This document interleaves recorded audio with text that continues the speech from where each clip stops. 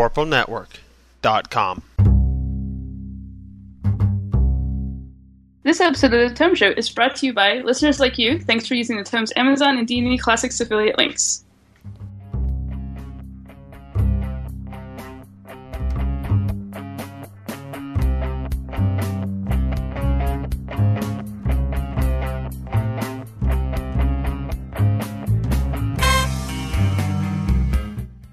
Welcome to the Tome Book Club. The Tome is a D&D news, reviews, and interview show, and I'm your Tome host, Tracy Hurley. And I'm your co-host, Jeff Greiner. In each book club episode, we discuss one D&D related book, spoilers be damned, in full book club style. And our book for this month was The Godborn, second in the Sundering novels by Paul S. Kemp. And joining us in this episode are Jeffrey D. Wynn. Hello. Yay. And Eric Paquette. Hello. And in January, we'll be reading the first half of The Adversary by Aaron M. Evans. And that's up to the end of chapter 12. And I don't know about you, but I'm looking forward to The Adversary. Yes. Me too. For many reasons, some of which I think we'll probably get into tonight. And if you're looking forward to The Adversary and want to join us in the conversation, please don't hesitate to contact us. Send an email or voicemail. You can do that at thetomeshow@gmail.com or by calling 919-BIZ-TOME. That's 919-BIZ-TOME. Or if you want, let us know that you want to join in as a guest. If there's room, we will welcome you on. All right. It's time to get into this book. Should we start with general thoughts? It wasn't a Drizzt book, and it wasn't an Elminster book, so I kind of liked it. Okay. Now, Jeff, had you read the previous any previous Arifis Kale books? No, but I have listened to all of your reviews. Okay. So I am well versed with the character. Not really. Yeah. But I was able to get the gist of it, and I did actually listen to the Return of the Archwizards trilogy, which is an old, very old trilogy earlier this year. So I was familiar with the Shadowvar side of things, and the whole Tonthal family. Okay, I was going to say, I was confused for a second there, so I'm like, I don't think Paul Kemp wrote those, but no, you're referencing the Netherese specifically. Yes. I'm also sleep deprived, so if I occasionally go off on a tangent that doesn't appear to make sense, rutabaga, nobody will notice. Bacon, monkey. We'll just assume it's the normal Jeff Wynn ramblings. Yes. Okay, good. Yeah. For me, it was also he was my first experience for Paul S. Kemp in the KL trilogy. Mm-hmm. Well, KL, this KL series, and I have mixed feelings. There's stuff that I didn't like and stuff that I liked. So, I think that's fair. So, and Tracy, before we get into the deep subject matters that need to be discussed, and I know you want to get to, just general thoughts in the book. So I knew from our last time we read Paul. Yeah, we read the original Arifis Kale trilogy, the first 3 books. This is like the 7th. We read that. Right. That was, I think, our first book club series is reading those books. And I definitely, again, saw his like of using more Greco-Roman myth and stuff, like throughout in many different areas, not just with the gods. Mm-hmm. And I also elsewhere learned that this was originally planned as a trilogy. That my understanding is that he had taken what was supposed to be a trilogy and made it into one book. Oh, that explains some things actually for me. Yeah, and I thought it might, and I just wanted to bring it up now because I think some of the stuff we might talk about later could be influenced by it, even though I read in another interview with the author that he felt he felt pretty good about how stuff came out, that he might have added some stuff, but in particular, how we were kind of expected to just understand that the relationships were there, and maybe he didn't have quite as much time to pencil them out. Well, yeah, and that explains, like, the last third of the book feels very different than the first 2/3 of the book. You know, it feels like it's telling a different story that very much comes out of the previous 2/3, but it's a different story, you know? And that might explain why. Yeah. And it was hard because I had only read the first trilogy, and you're saying this is now book 7, so I was like, why is he under ice? I don't know. Yeah, there was another trilogy in the middle that over the summer, I got the audiobook versions of those and were able to listen to them because I knew I'd be reading this one, or listening to this one anyway. So I wanted to have that background. Great. So, but in the first trilogy, is Magadan in there? I believe so. Okay, so that wasn't a new character for you. No. Okay. Okay, good. Yeah, I find that, generally speaking, my thoughts are, I think I'm realizing with Paul Kemp's books and with the Erebus Kale series now, I think I like the stories more than I do the characters, if that makes sense. Sure. I mean, he's dealing with subject matter that generally interests me. You know, I like meddling gods in my realm stories. And I've always had, I don't know if affinity is the right word, but I've always had an interest in seeing the machinations of devils and things in fantasy stories as well. And this gives me a lot of both of those. Right. So what other things do we like before we move into some other topics? I like that it felt like being part of the Sundering. Mm-hmm. Stuff seems to be moving. That the world is shaping. The world is changing. And you're feeling it in this book compared to the companions, which. Oh, so you feel that. That gets into another one of my questions, actually. Though, what does this story add to the Sundering? What more do we know about the Sundering because of this book? I mean, we know that the Netherese are invading and starting a war in the Daylands. And that they're collecting Chosen because something's going on. And that gods can come back from the dead. Or sort of dead. Yeah, but they've done that for ages. I know. But yeah, those changes that's happening that we're knowing. I mean, we basically in the book itself we saw the return or the remake of Mask itself. So yeah, I mean, well, sort of. I mean, Mask divinity passed on to Riven anyway, right? Riven, but he seems to be Mask, so it's complicated. Yeah. I know what else we know. That all of our favorite characters from all of the Forgotten Realms novels can still be in the Forgotten Realms after the Sundering, maybe. Well, we've known that. I know, but it was more because I remember talking. Which author did we talk to? Was it Ed Greenwood talking about how like they had to make all these reasons up to bring forward characters, like so that because they did that huge time jump with 4th edition to the point now that I don't know that there's a single major character from pre-Spell Plague that's actually gone anymore.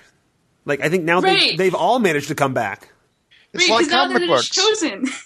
Right. Well, so in some cases, or reincarnated, or came back as blue flame ghosts, or whatever. But it seems like they've all pretty much come. I can't think of a single really popular character that was sacrificed to the Spell Plague to the point that the Spell Plague is starting to become quickly meaningless. Right. Right. We're just going to bring back all the characters we want, regardless of the tragedy. Right. So I know it's kind of the same as what's happened in the past, but I feel like it's also a little. I don't know. I think it feels contrived. Yeah. Yeah. I agree. Or at least they're trying to say, okay, the Spell Plague event did not happen, so we're just pushing everybody 100 years. Yeah, but I don't think they're willing to say the Spell Plague didn't happen. But they're trying to have their cake and eat it too. They're trying to say the Spell Plague happened, but everything and everyone you always loved is still around, untouched by it. Yeah, but I do like that some of these reasons to me seem a little more thought out than some of the ones I heard from the Spell Plague. Sure. Yeah, no, and I mean the only characters we had here that survived either are long-lived, like the Shades. Right. Or have relatively good reasons for it.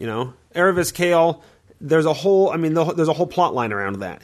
Right. Dracek Riven becomes a god. Well, yeah. Guess what? Gods don't die of old age. So there are some good and relatively unique. I guess there are some reasons. There are some stories and some reasons that add to the story rather than are just convenient to the story.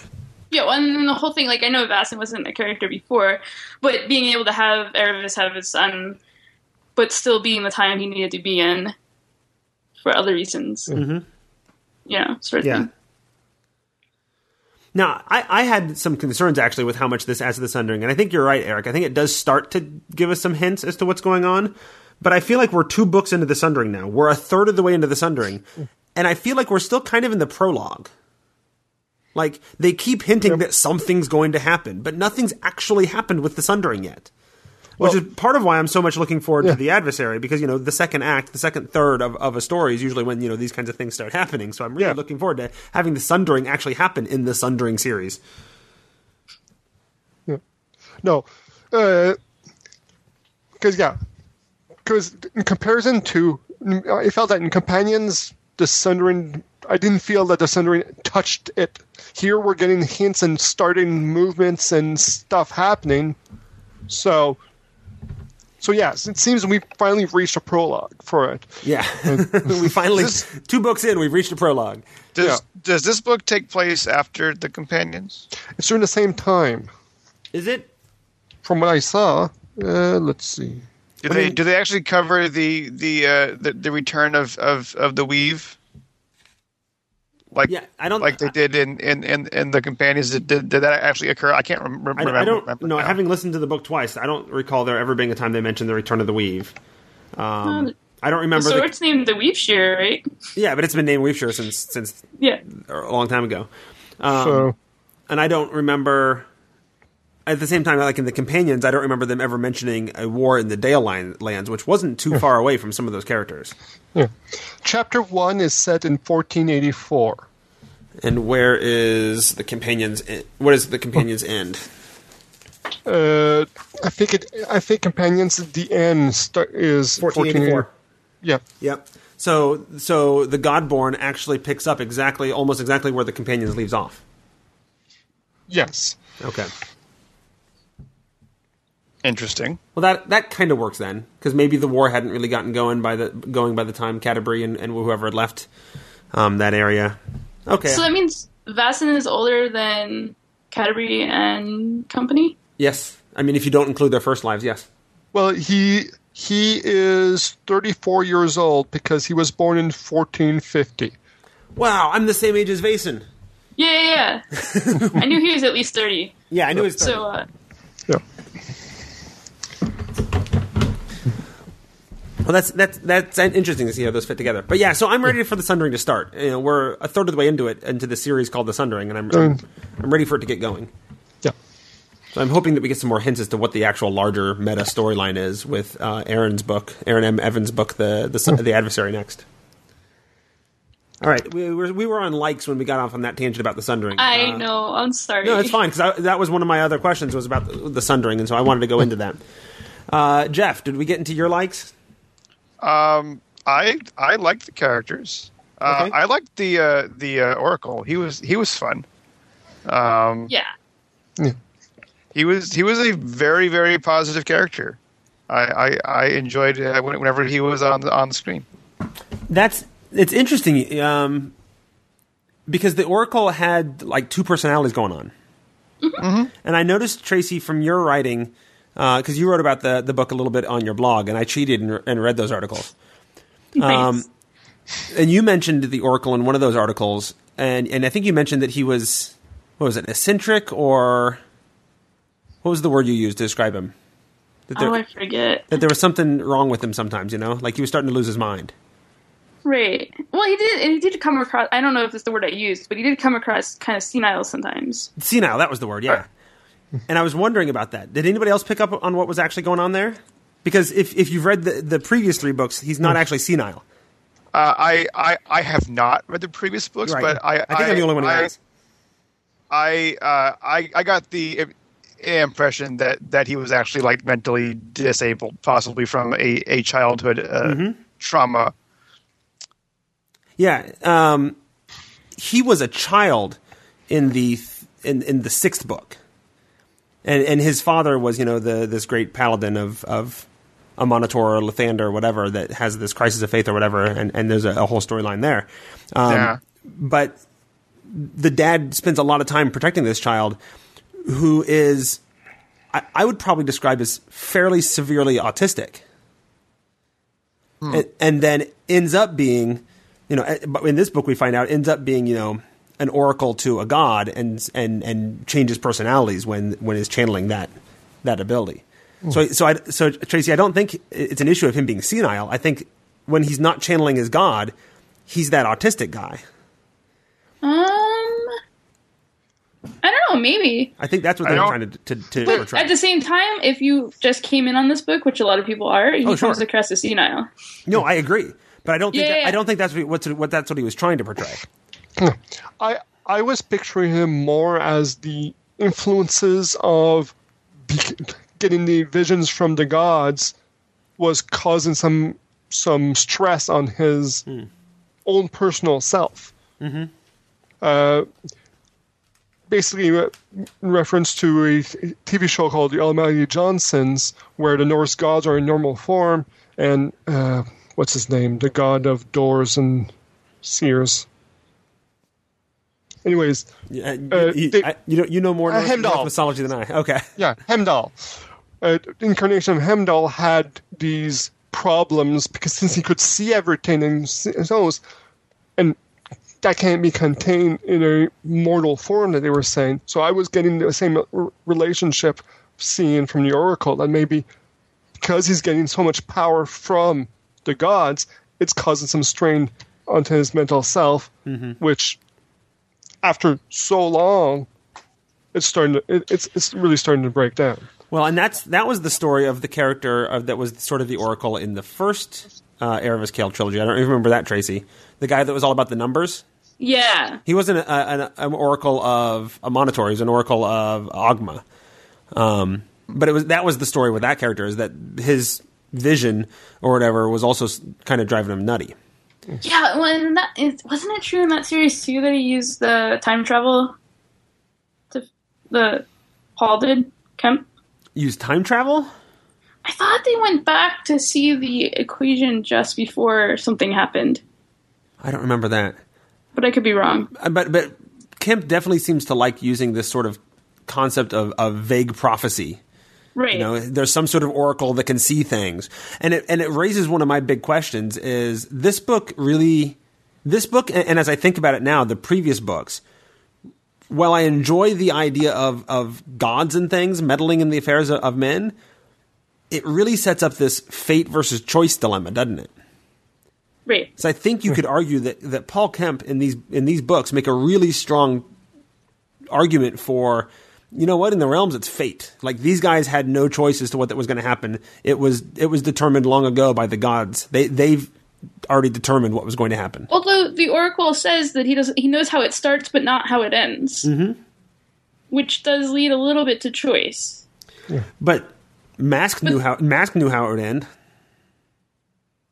When he set the whole thing up. Maybe. I mean, he laid out various small little things 100 years ago that ended up playing out exactly the way he wanted it to. Well, but does that mean that it had to play out that way, or he just got lucky? Like, everyone has their things that they lay out. Mm-hmm. Is Mask the god, like, of thieves and sneaking? Okay. So could he, since he planned out something, but such in a subtle way, the Oracle could not see how it ended because it was veiled by Mask itself. His memory was so subtle that it looked to be choice, but it was not, or it could be actually just be choice. So, right, yeah, well, I think that's the interesting debate to have, right? I think that's the interesting discussion to figure out. So chess masters, when they play, they often set up things like way in advance. So sometimes if a person follows the trail that they expect them to, it looks like there was never any choice. But then other times you can see that there are choices and you can defeat a chess master. Right. And the only thing I would throw in because I could buy that every now and then. But it seems to me that Kemp is doing that in this series a lot. There's multiple oracles, multiple prophecies, and every single prophecy ends up playing out exactly the way it was prophesied. But not every god gets their way. either. No, but not every god is providing a prophecy. But the gods that give prophecies... Well, that's not true. Shar always believes that the cycle will restart. Yeah, the cycle of night. The cycle did restart. And then they shut it down. Right? They had to restart the cycle in order to stop it. Right. But it didn't go all the way as expected because they rewrote the story. Right. No, absolutely. But I feel like that. I think. So one question is: does Kemp only concentrate on the prophecies that are going to come true? Well, sure, I suppose. I mean, you could argue there's a million different prophecies, right? Shar never provided a follower or whatever with a prophecy, right? It's always these oracles that are providing prophecies, and the prophecies of the oracles have always come true. Right. And I don't know. I feel like there's a very deterministic sort of bent to this whole thing. Well, but that's the whole problem, right? Because authors know where it's going. Sure, yeah. And so we know it has to play out a certain way, but that's hard to actually go back and say is there really choice? Well, because there never is choice because in reality there is no choice because the author decided what's going on. He made all the choices. So that's for me, that's the part where it gets harder to know for sure. But I agree that there is a lot. Vaesen didn't have much choice. Somehow everything was set up for him. Yeah. To eventually be used later. Vaesen was basically a tool in the whole thing. Yeah. The Oracle set him up. Mask set him up. Riven even set him up to a point. Rivellin set him up. Everybody's using Vaesen, and Vaesen never really makes a single choice until he gets to the point where he's the one that figures out that he can write the story. He doesn't have to use the story that's written.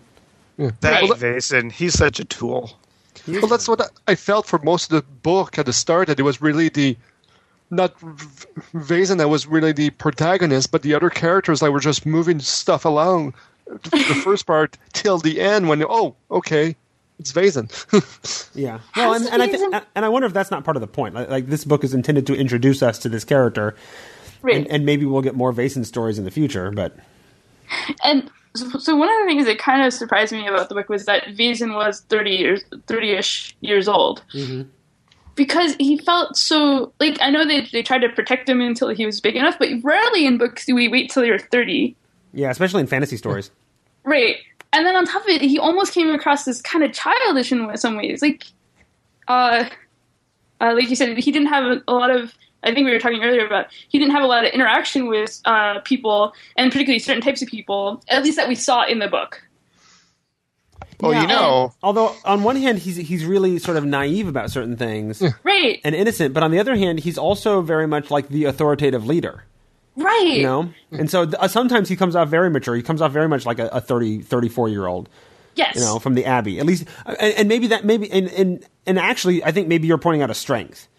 Of the storytelling of the writing is that because maybe that's the way it should be. When it comes to interacting with the people of the Abbey, he's a source of authority and maturity. And when it comes for other people, he's not experienced there and he is less mature. Right. And then on top of it, when he goes through the pond or whatever it is, the portal, and he comes out the other side, he's kind of called immature, because he's just too ready to go. Yeah. But he also doesn't feel like he's an experienced adventurer or anything. Somehow he's a good fighter. And some of this doesn't make sense to me, right? Some of these characters is you're literally playing on the battlefield of the gods. And Jarek or Garuk or whatever you want to call him. Jarek. Where does he was a thinking in game terms, he was a first or second level soldier once upon a time, and he was a hunter. And now he's shooting Mephistopheles in the neck? I know. What? No. He by that point, him joining the party just sort of felt like he was a tag-along that didn't really belong there at all, and never really felt like he belonged there. Yeah. And that gets used in the epilogue, right? A bit, yeah. I mean, he's Riven finds him and is hey, you need friends, and as much as you would say Vaesen and Orson are your friends, you're always sort of not on their level, Right. They're like brothers, and you're just the tag along. Which actually is interesting, because this is the first time we brought up Orson. And Orson was probably the one character I really enjoyed in this book. I thought Orson was fun. Yeah. He was what was he again? He was a cleric of Mask or something. Yeah. Well, he was a Deva, right? He was the Deva. Oh, that's right. He was a follower of Mask. I never really picked up on what class I would have called him. Vaesen is such a tool, and Orson is such a Deva. Yeah, and that drove me crazy, because the audiobook he called him a diva. Yes. and I don't like that pronunciation of DEVA. Are we not men? We are diva. Yeah. But Orson, and part of me wanted to make him a monk, and not by virtue of anything I necessarily saw in the story, but I knew he was related to the characters in the previous books that worked for Riven, and they were monks. Well, doesn't he...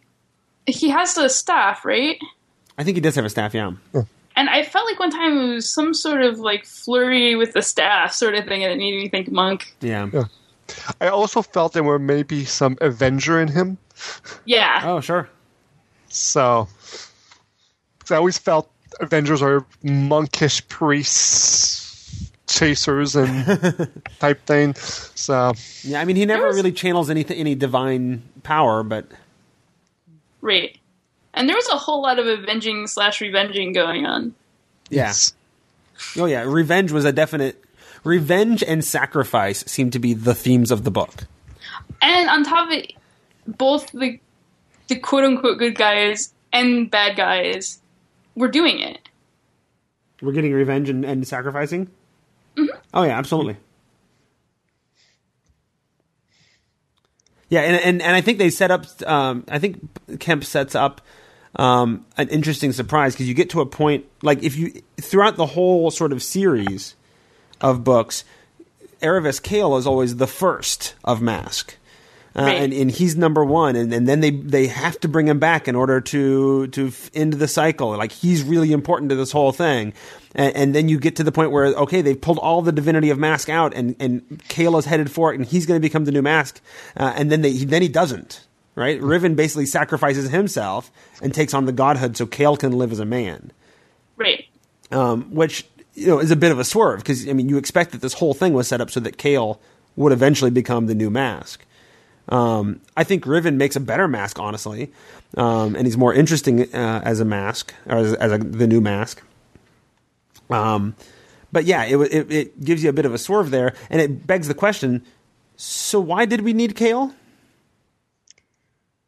I mean, what to stab Asmodeus?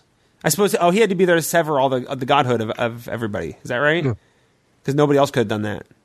I thought that was Vaesen that did that. No, because Vaesen was still reading. He was the light that kept Shar from consuming the godhood. Okay. And so Kale had to go and actually sever the godhood with Weaveshear, and that broke Weaveshear, so that when he stabbed at Mephistopheles with it, part of it broke off in him. Which I hope becomes a thing. I hope that we see that later on in one of the later books, that Mephistopheles still has this shard of Weaveshear stuck into him or something. Like, I want to see that in the Adversary, because that deals with devils and things too. Yeah. Right. Who knows? No. All right, so we've talked Fate, we've talked Sundering. Should we get into the big glaring issue of the book? What is the big glaring issue of the book, Jeff? Where my women's at, yo? There are virtually no female characters in this book. Half of the female characters you have are pregnant and die. And the other one is the evil goddess trying to literally consume the world. Which is just there in the background, and and is more of a setting feature than an actual character. And requires men to do everything for her. And then yes, she does. And then, well, you forgot the girls. Oh yeah, the one female, the one sort of female characters who never have names, that make it to the end by sheer dint of their loyalty to their man, who are specifically referred to, and anybody who is listening with children might want to turn the volume down a second, referred to as bitches because they're dogs. You know? It seems that the only role of female characters in the whole story is to die in order to motivate men. That's terrible. And I don't need every book to. I don't need the book to like advance the cause of feminism or whatever. But I mean, it is glaring, and the realms are very much supposed to be a world of men and women are equal in every way. So why is it that 100% of the priests of the abbey are male? Every main character, every character with a name is male, with the exception of Elle, and then the people and the other mothers who die. Yeah, Vera, and then Brynnis and Rivlin's mom as in flashback. Right. I forgot her name, so. Yeah. It's difficult. Go ahead. This book is very much a male power fantasy book. Absolutely. So. And there were never really major female characters in the previous books either, but for some reason it came off as more glaring in this one to me. Yeah. Well, and we did talk about it when we read the first trilogy. The original trilogy, yeah. But the thing that was difficult for me too was so not only do we Forgotten Realms has always been sold to me as Tracy, you really should read this because men and women are equal and stuff. But I'm reading the Jarek and Elle sitting there talking about him going out and hunting, and it feels so much like the stories my mom had told me about how it was growing up with her dad. Not that he was a bad guy, but just at that time period, the husbands often made decisions and didn't exactly consult the rest of their family. And we're just we're going to move now. It's not even that he didn't consult her. And that was jarring to me as a married man. Right. That was jarring to me because, it wasn't even that he didn't consult her or whatever. I think he would have just upright left without telling her if she hadn't woken up in time, Yeah. He was packed up and ready to walk out the door when she wakes up. And it's you weren't even going to let her know you were going to disappear for 2 days? Right.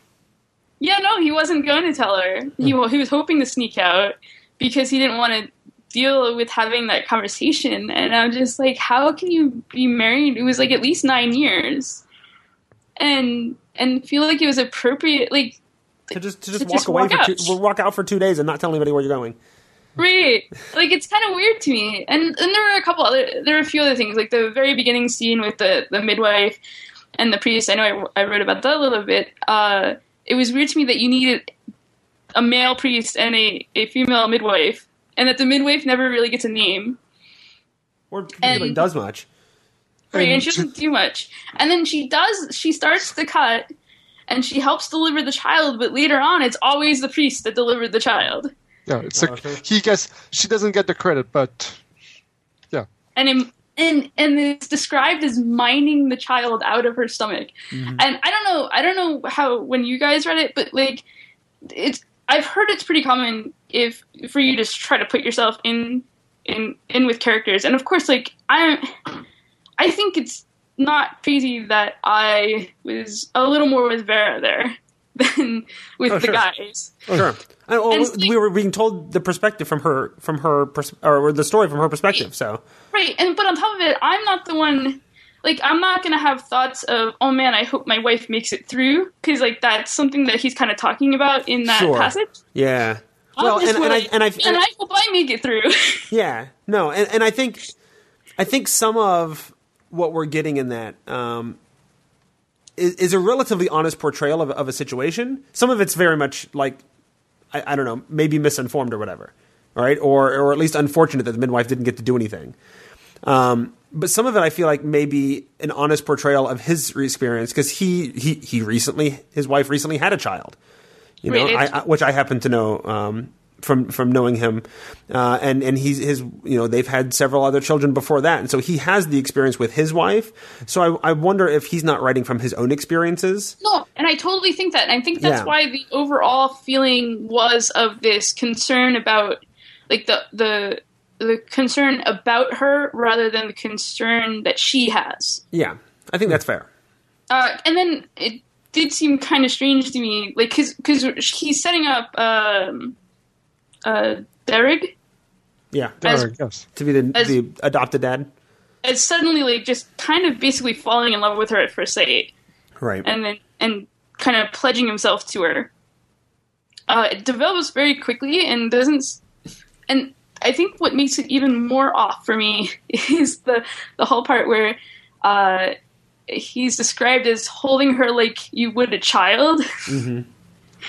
And like it's just like infantilizing her, and it's like I don't get that. Well, and again, I think that my only thought on that, and I'm not excusing it or anything, but my only thought on it is that I wonder if it doesn't go back to his experience, because I've been a father in the delivery room, and I can see in that moment, in that situation, thinking, my wife is helpless, and living at the mercy of these people who are helping her out, so I can at least comprehend the perspective, if not question the word choice. You know what I'm saying? But I think sometimes that perspective is a little weird. No, sure. Like, she's not exactly helpless. And I don't know. Well, but in that moment, she is helpless. She's mid-birth. She's going to be dying or is dying or whatever. And there's nothing that she or anybody else can do about it. Well, but see, that's the thing. She's helpless if you only think about whether or not she lives as being the point or like her agency. But she shows her, like, this is the problem. Like, she makes this great moment that could be a great moment of, I'm going to sacrifice for my child. Sure. But it gets undercut by all the rest of it. I don't know. I just sort of felt like some of that was trying to impress upon us that she's making that sacrifice in a situation where she's helpless to do anything else, I guess is the way to put it. That she's not completely helpless, but she's helpless to it's either the child or me. And she's so it's I think it's supposed to be a sad or touching moment that she's making that sacrifice. But when men make that sacrifice, it is portrayed differently. In this book? Even in this book, they don't dwell on the hopelessness. They dwell on the person finding the courage to do what they need to do. Yeah. Yep. Sometimes, I mean, I could point to some spots in this book where I think that they dwelled on the hopelessness. When they looked at Saeed sacrificing himself to he's an evil character. He is, but it's sacrifice.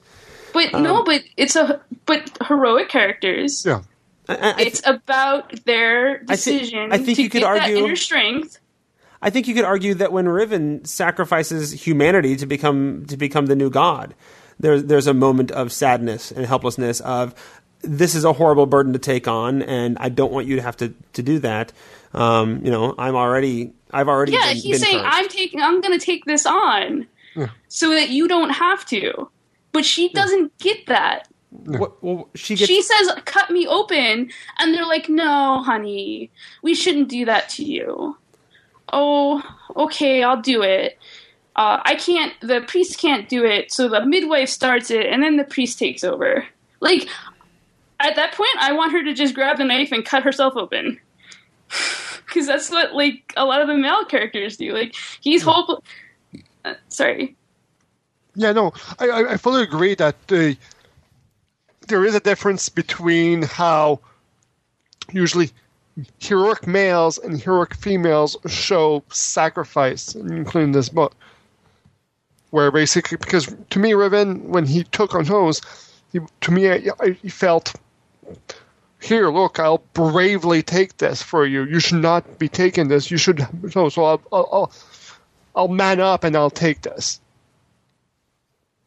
to use the expression. But yeah, for her, it's like, really? Okay. It should have been better. Yeah, I don't know. I guess my interpretation of the Riven taking on the godhood thing was a lot more about the despair of the situation than it was about his heroism. Because he never portrayed himself as a heroic character, and I don't think he wants to be seen that way. But that's a matter of all of us also, I think, projecting a bit of our perspective on things too. So. Well, but he also gets to live. He does. Oh no, absolutely no. The fact that every female character who does anything remotely heroic dies horribly is not that is not lost on me. No, I get that. Actually, and then it's a tangent, but just you saying that also reminds me of the juxtaposition between Garrick killing Elle and Saeed with the bone demon. Oh, his brother, yeah. Yeah, because he won't kill him. At least he won't kill him late until he can fight back. But Garrick doesn't want to kill Elle at first, and then when he realizes there's no saving her, he slices her throat open. Mm-hmm. Which is weird to me. Yeah. Yeah, that whole thing was really weird to me. Like, I don't know. I don't know about that. The whole I got to kill my wife thing, and I mean, I don't know what the better solution would have been on how to handle that. Yes, I do. She should have lived, or she should have been. Or kill her earlier when, like. Sure, or you know what would have been better if she was the one out hunting, and Jarek died. That would have made a much more interesting story. Well, or even if she's not the one out hunting, and I know there's the whole issue with the pregnancy thing, but sure. When the two brothers decide to leave both of them alive so that they can be together, even though she doesn't talk really after once Vaesen finds them. Mm-hmm. So I don't know how together they were. She whispers something to him right before she dies, doesn't she? I thought she maybe did. Yeah. Something about that. Something. But imagine if there was the whole crazy thing about the haircut they were doing. Right. And Jarek is slicing his own hair off in big ugly chunks. Yeah, because he's totally just going through a whole. He's going through his transformation. Yeah. If he had been the one that had been corrupted, and she was trying to save him, and then she decides to become the Avenger, that could have been interesting too. I think it could have been, yeah. Particularly because you could easily have the pregnancy thing could have been taken care of, because the thing is, Garrick wasn't necessarily that all together during the whole thing either. Sure. And it never was said how exactly. I don't think it was said exactly how pregnant she was. I got the impression it was just barely, because she had just told him. Right. So I don't think she was showing it all or anything. Right. All right. So have we tackled our women? I mean, I could go on, but I know.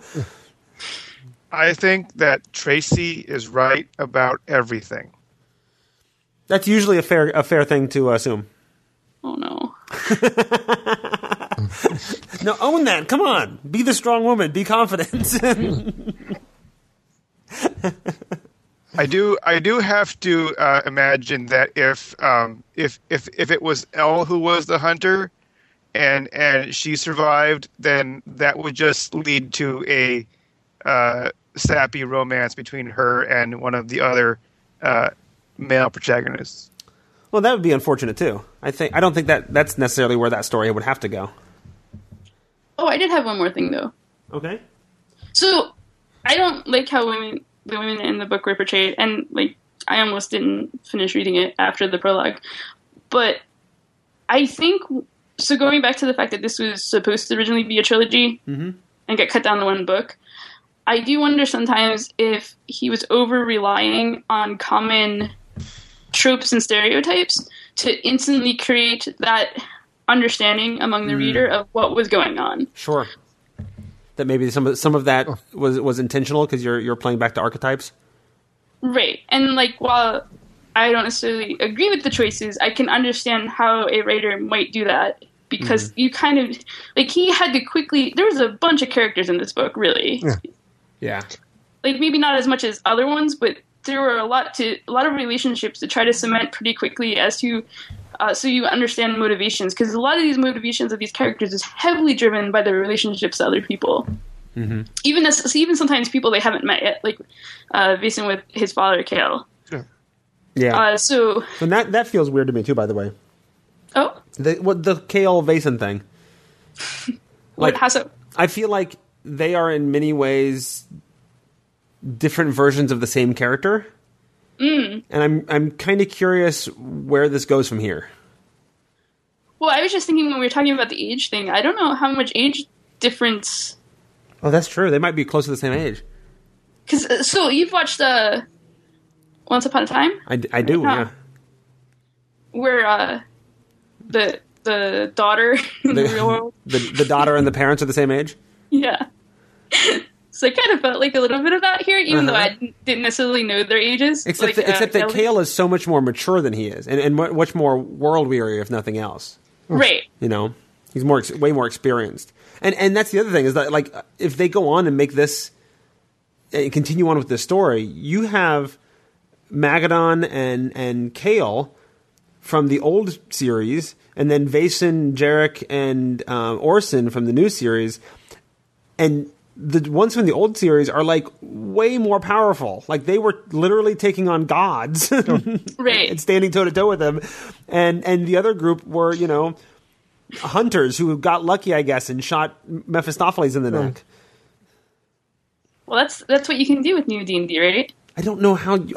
I don't know how Jarek even, like, how is Jarek the one who takes out Mephistopheles with Cale's help? But I shot that archfiend, almost god creature with some normal arrows 3 times, and it fell down or ran away. Oh yeah, but there were other times where he shot stuff with 3 times, and it just kept coming. I know. So Mephistopheles sucks, I guess. He must be like a level 15 creature at best. He's magical, mystical Mr. Mephistopheles. Well, okay, I guess that answers sense. I would like to interject that having read and reviewed a number of D&D novel trilogies, that if more authors would condense their trilogies into one book, that would fix like many of my problems with most trilogies. Although I feel like this one probably should have been 2 books. I think we could have gotten because I feel like the last third or so. I disagree. I think just one book was just fine. Here's my reasoning for that, though, is that I feel like I mentioned before, I feel like the last third was a completely different story. Like it was hinted at earlier, but it like once they do the whole Bone Devil thing at the Abbey and take on the brothers, then the story completely shifts gears and turns into a completely different thing and feels very different. Right. I could argue with you, but I don't remember the last third of the Well, there you go. I mean, basically from the point where the Bone Devil comes out and they run off to the Shadowfell, I feel like that could have been a stopping point for book 1. And then book 2 could have picked up from Riven in the Shadowfell battling Mephistopheles. I feel like that could have been a lot more... I feel like that could have been explained more. Like there's a lot from the point that they get to go to the Shadowfell to the point that they stop the cycle of night and save the day. I feel like there's a lot that they just sort of rush through really fast that could have been better explained. Like the whole Magadon thing. Magadon shows up in like chapter 2 or 3, and then doesn't show up again until like the second to last chapter when he shows up with the giant city and crashes on top of them. Well, they had that telepathically where he's like, "Oh, I need you. Will you come here?" Right. Yeah. There was right. There was that paragraph.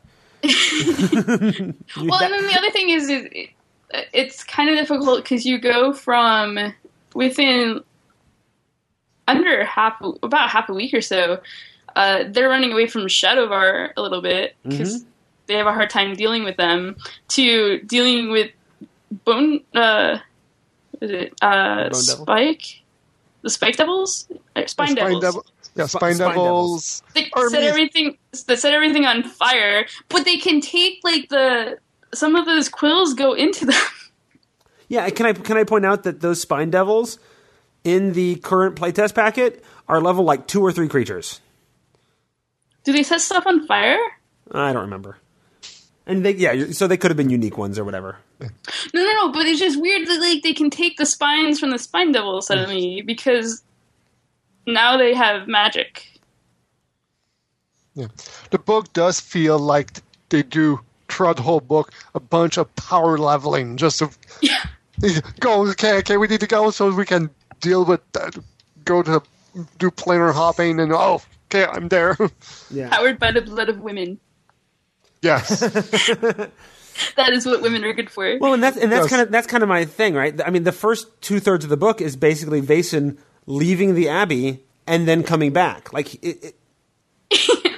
That's all. I mean, it's him walking They didn't get around. very far. No. They don't even go very far. It's him leaving and then coming back, and then after that, suddenly, they go from that really small area of ground to cover to, and from there we're going to go straight to the Shadowfell, and then to this big shadow maelstrom where Shar is stuck in the middle of it. Like, suddenly it becomes way more fantastic, and there's a flying city crashing into it, which also, I don't know, what does that have to do with anything? Like, would the story have played out any different if Sackers hadn't crashed into things? I don't know, but it was awesome.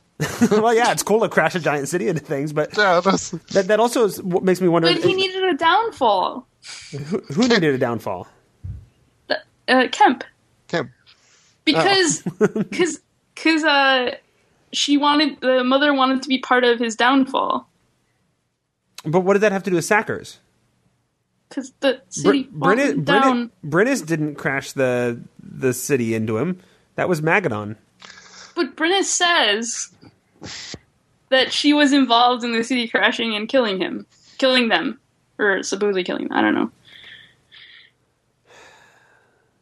By the way, bring up your question about the holy symbol, because I don't have an answer. Okay, so this may be just me getting a little confused, but it felt like at one point, Vaesen uses his tarnished holy symbol. And then a few paragraphs later, another guy has it and is using it to scry for him. Well, that one I can explain, because he lost it in the battle with the Shadowvar outside the cave. Mm-hmm. And he had a holy symbol on his shield, and he was using the holy symbol on his shield to do his healing and stuff. But is that tarnished? No, it's a different one. Right. So, but the thing is it specifically says it's his tarnished symbol. The part where I got confused was because at the end, when he's reading the leaves, I'm talking about this near the end. Oh, okay, yeah. So at the end, when he's reading about it from the Leaves of Night and writing the story, right? They specifically describe him having the tarnished holy symbol. Yeah. That I thought Brynnis had, because Brynnis used it to scry him. Right. So when did he get it back? That's what I mean. I don't know. I don't know if I missed that. Brynnis scried him. I think he had it. And then Brynnis had something. It had a rose holy symbol that he was using to scry. And then Vaesen had it again. But I might have just missed a detail somewhere. And I might have too, and I listened to it twice, but... I don't remember the detail. I do remember the rose symbol. Like, oh, cool. I mean, there might have been a throwaway line or whatever where because they were all there on the battlefield at Ordulin, Brynnis could have given him the holy symbol because he recognized that it was needed to defeat his brother. But I don't remember that. Jeff, do you remember anything? You usually have a pretty good eye for detail. Yeah, no, okay. I don't remember the last third of the. Is this the book where someone kept saying write the story? Yes, that was the book.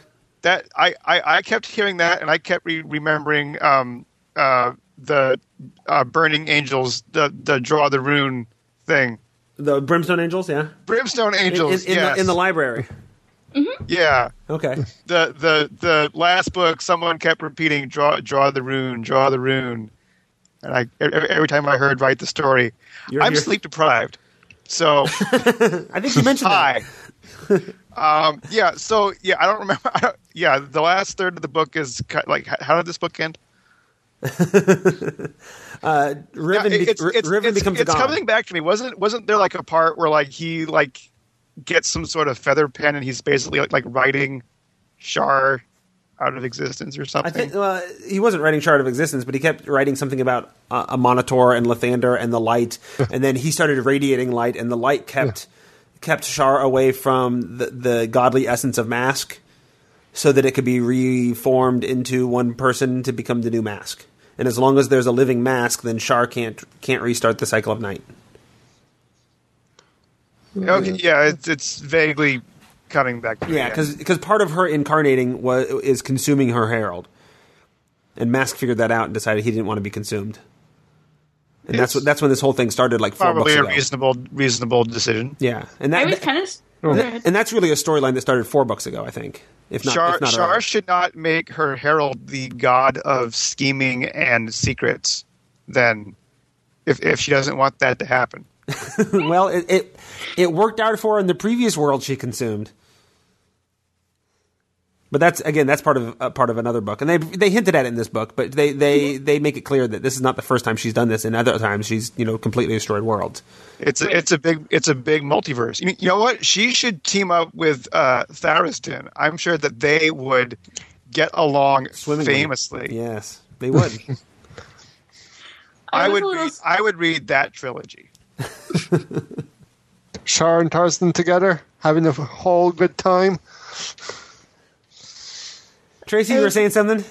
I was a little surprised by the description of Shar putting a tentacle down, was it Rivelin's throat? Yeah? Because Shar had the two people in tentacles, when the tentacles came out. Yeah, no, she got Riven and Mephistopheles, right? I don't remember. She sort of surrounded them in her darkness or whatever and was drawing the divine essence out of them. I just know she put the tentacles down one of their throats, and I was kind of surprised. Yeah. And I think I don't know what I don't know if she was doing. I think later on we discover she was doing the same thing with Rivelin. It's like all three of them that had part of the essence of Mask. She was pulling the divinity out of them, because if she could consume it, she could incarnate as Mask, or as in the world, not as Mask. And then the cycle of night would be over, and the whole world would be destroyed. Right. I found it interesting as a Realms lore fan that Shar is one of the original two Realms gods. In the beginning, there were two gods. There was Shar and there was Selûne. In the real beginning, or in the backstory beginning made up after the fact? As I believe that, I don't know. I don't know when this was created. I don't know if it was retconned at some point, but this is the origins of the world as I understand it. And those are the two original gods. It was the darkness and then the light, the moon, that provides the light in the darkness. So I want to know, if Shar was doing all of this crazy stuff, where was Selûne? Like, this is her ancient primal enemy. Why wasn't she doing anything about this? Why is it up to, she forgot. I guess. She was busy that day. She's doing something with her chosen in a different book. And she played a role in a former Brimstone Angels book. Because was it Tam? Yeah, she had a cleric. Yeah, Tam's a Selûne cleric. So maybe we'll find out in the adversary. Maybe what she was doing. She was busy keeping Asmodeus's daughter, whatever her name is. Farida? No, that's not Asmodeus's daughter. The stepsister, right? Glacia? Glacia, yeah. Oh, yeah. Glacia is the villain of the Brimstone Angels books. Right. Yes. Is that who the adversary is going to be? Is it going to be Glacia? It might be. Or it might be Asmodeus himself, because I believe that's a appellation that's commonly applied to the devil. I suppose. And now we're getting off into thinking about the future, but I'm really looking forward to the adversary, because one of my biggest issues with the Brimstone Angels characters in the past was the immaturity, and now they're going to have to jump forward in time and grow up a little bit, and I'm looking forward to that. Yeah. Although the epigraph that talks about each book, each paragraph is like, for Godborn, when the shadows ascend and Hellsworn covenant unswerving, the blighted brothers hunt, and the Godborn appears, and Rose's blessed abbey reared, arising to loose the Golly spark. But then for the adversary, the paragraph is, when the harvest time comes, in hate-fueled mission grim underbending, the shadowed reapers search, the adversary vies with fiend-wroth enemies, opposing the twisting schemes of hell.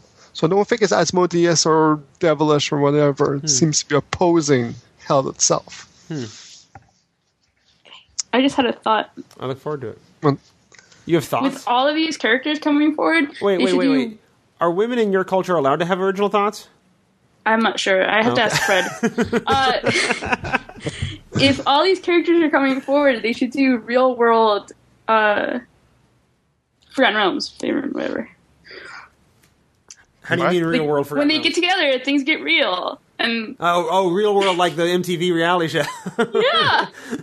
Where Drist and Erebus or Vaesen and Farida and all them are living in an apartment together. Because we all think of these as, like, characters that we like, but I don't know if they'd all get along. Yeah. In that same idea, years upon years ago in Dragon Magazine, Ed Green would write articles where Elminster, Mordenkainen, Valimar would meet up at his place there and talk about, and they would make comments about the real world. Mm-hmm. I remember some of those. Oh, because they were meeting at Ed Greenwood's actual home. Yes. That was the setting. Yeah. So, and he would bring them donuts and things. Yeah. Yeah. No, I remember those. Yeah. But now clearly we've all gone sleep deprived, and we've hit an hour, so I think it's a good time to sort of wrap up the conversation. So I want to say thank you, Eric Paquette. No problem. Thank you to Jeff Wynne. Hey. And Jeff Wynne wanted to say something before we go. Oh man, do I ever? About Appendix N. All right. Well, first of all, and this is one of those tangents I was talking about. If you like oracles, the Pathfinder role-playing game has an oracle class, and you can be disabled and be a channel of your favorite god. So there's that. Second, with the help of the Tome Show, I am planning to start my own podcast, and I am calling it tentatively the Appendix N podcast, because I don't think anyone else has called their podcast the Appendix N podcast yet. Basically, I'm going to go through Gary Gygax's original Appendix N, and very much like the format of this show, I'm going to go through every author that inspired Gary Gygax to create Dungeons and Dragons in chronological order. So we're starting with Edgar Rice Burroughs. I am currently reading A Princess Mars from his John Carter of Mars series. And Gygax also references Pellucidar and the Venus series. So I'm going to be looking into those. Right now, I think we're going to record hopefully in February. Okay. Right now, I'm really not certain, what the shape of the show is going to be. Are we going to devote one episode to an author or two episodes, or are they going to be an hour, half an hour? What are we going to do? So, but I would really like to get a co-host and some guests. So if you're interested in reading some classic pulp fiction, if you already know something about Edgar Rice Burroughs and would like to contribute, because we're also going to go into the biographical information of these authors, and I can read a Wikipedia page, or I can have someone who actually knows something come on the show and tell us. So so I'm just putting it out there. If you would like to read along with us, and if you would like to contribute, please contact Jeff at the Tome Show, and he will forward you to me, and we can get together and we can hash out some ideas. That's right. So if you want to help Jeff out with that, email me at thetomeshow@gmail.com, and I will pass along what needs to be passed along. And we also want to thank our listeners. Those of you who are out there using our affiliate links, as the holiday season has either just passed by or is just on its way, depending on when you're listening to this and when it gets published. Thank you for using doing your Amazon shopping through our affiliate link, or your D&D PDF shopping through our affiliate link on the website at thetomeshow.com. That helps us, get a little pittance to pay our bills. All of that kind of stuff helps us. So if you walked away with a bunch of Amazon gift cards this Christmas, swing on over and spend them through the Tome Shows, and you link and you pay the same thing, but we get a little cut. Yeah, it works out really well. And if you'd like to contact us for any reason, you can use the email address that Jeff just gave, thetomeshow@gmail.com, or call us on our biz line at 919-BIZ-TOME. That's 919-BIZ-TOME. And I mentioned before, we're at thetomeshow.com. That is our thoughts on The Godborn, as mixed as they are. I think there was positives that we really liked, and there were things that grated. Is that fair? Sure. All right. Join us next month as we read the first half up to the end of Chapter 12 of The Adversary by Aaron M. Evans. Woohoo! Yay!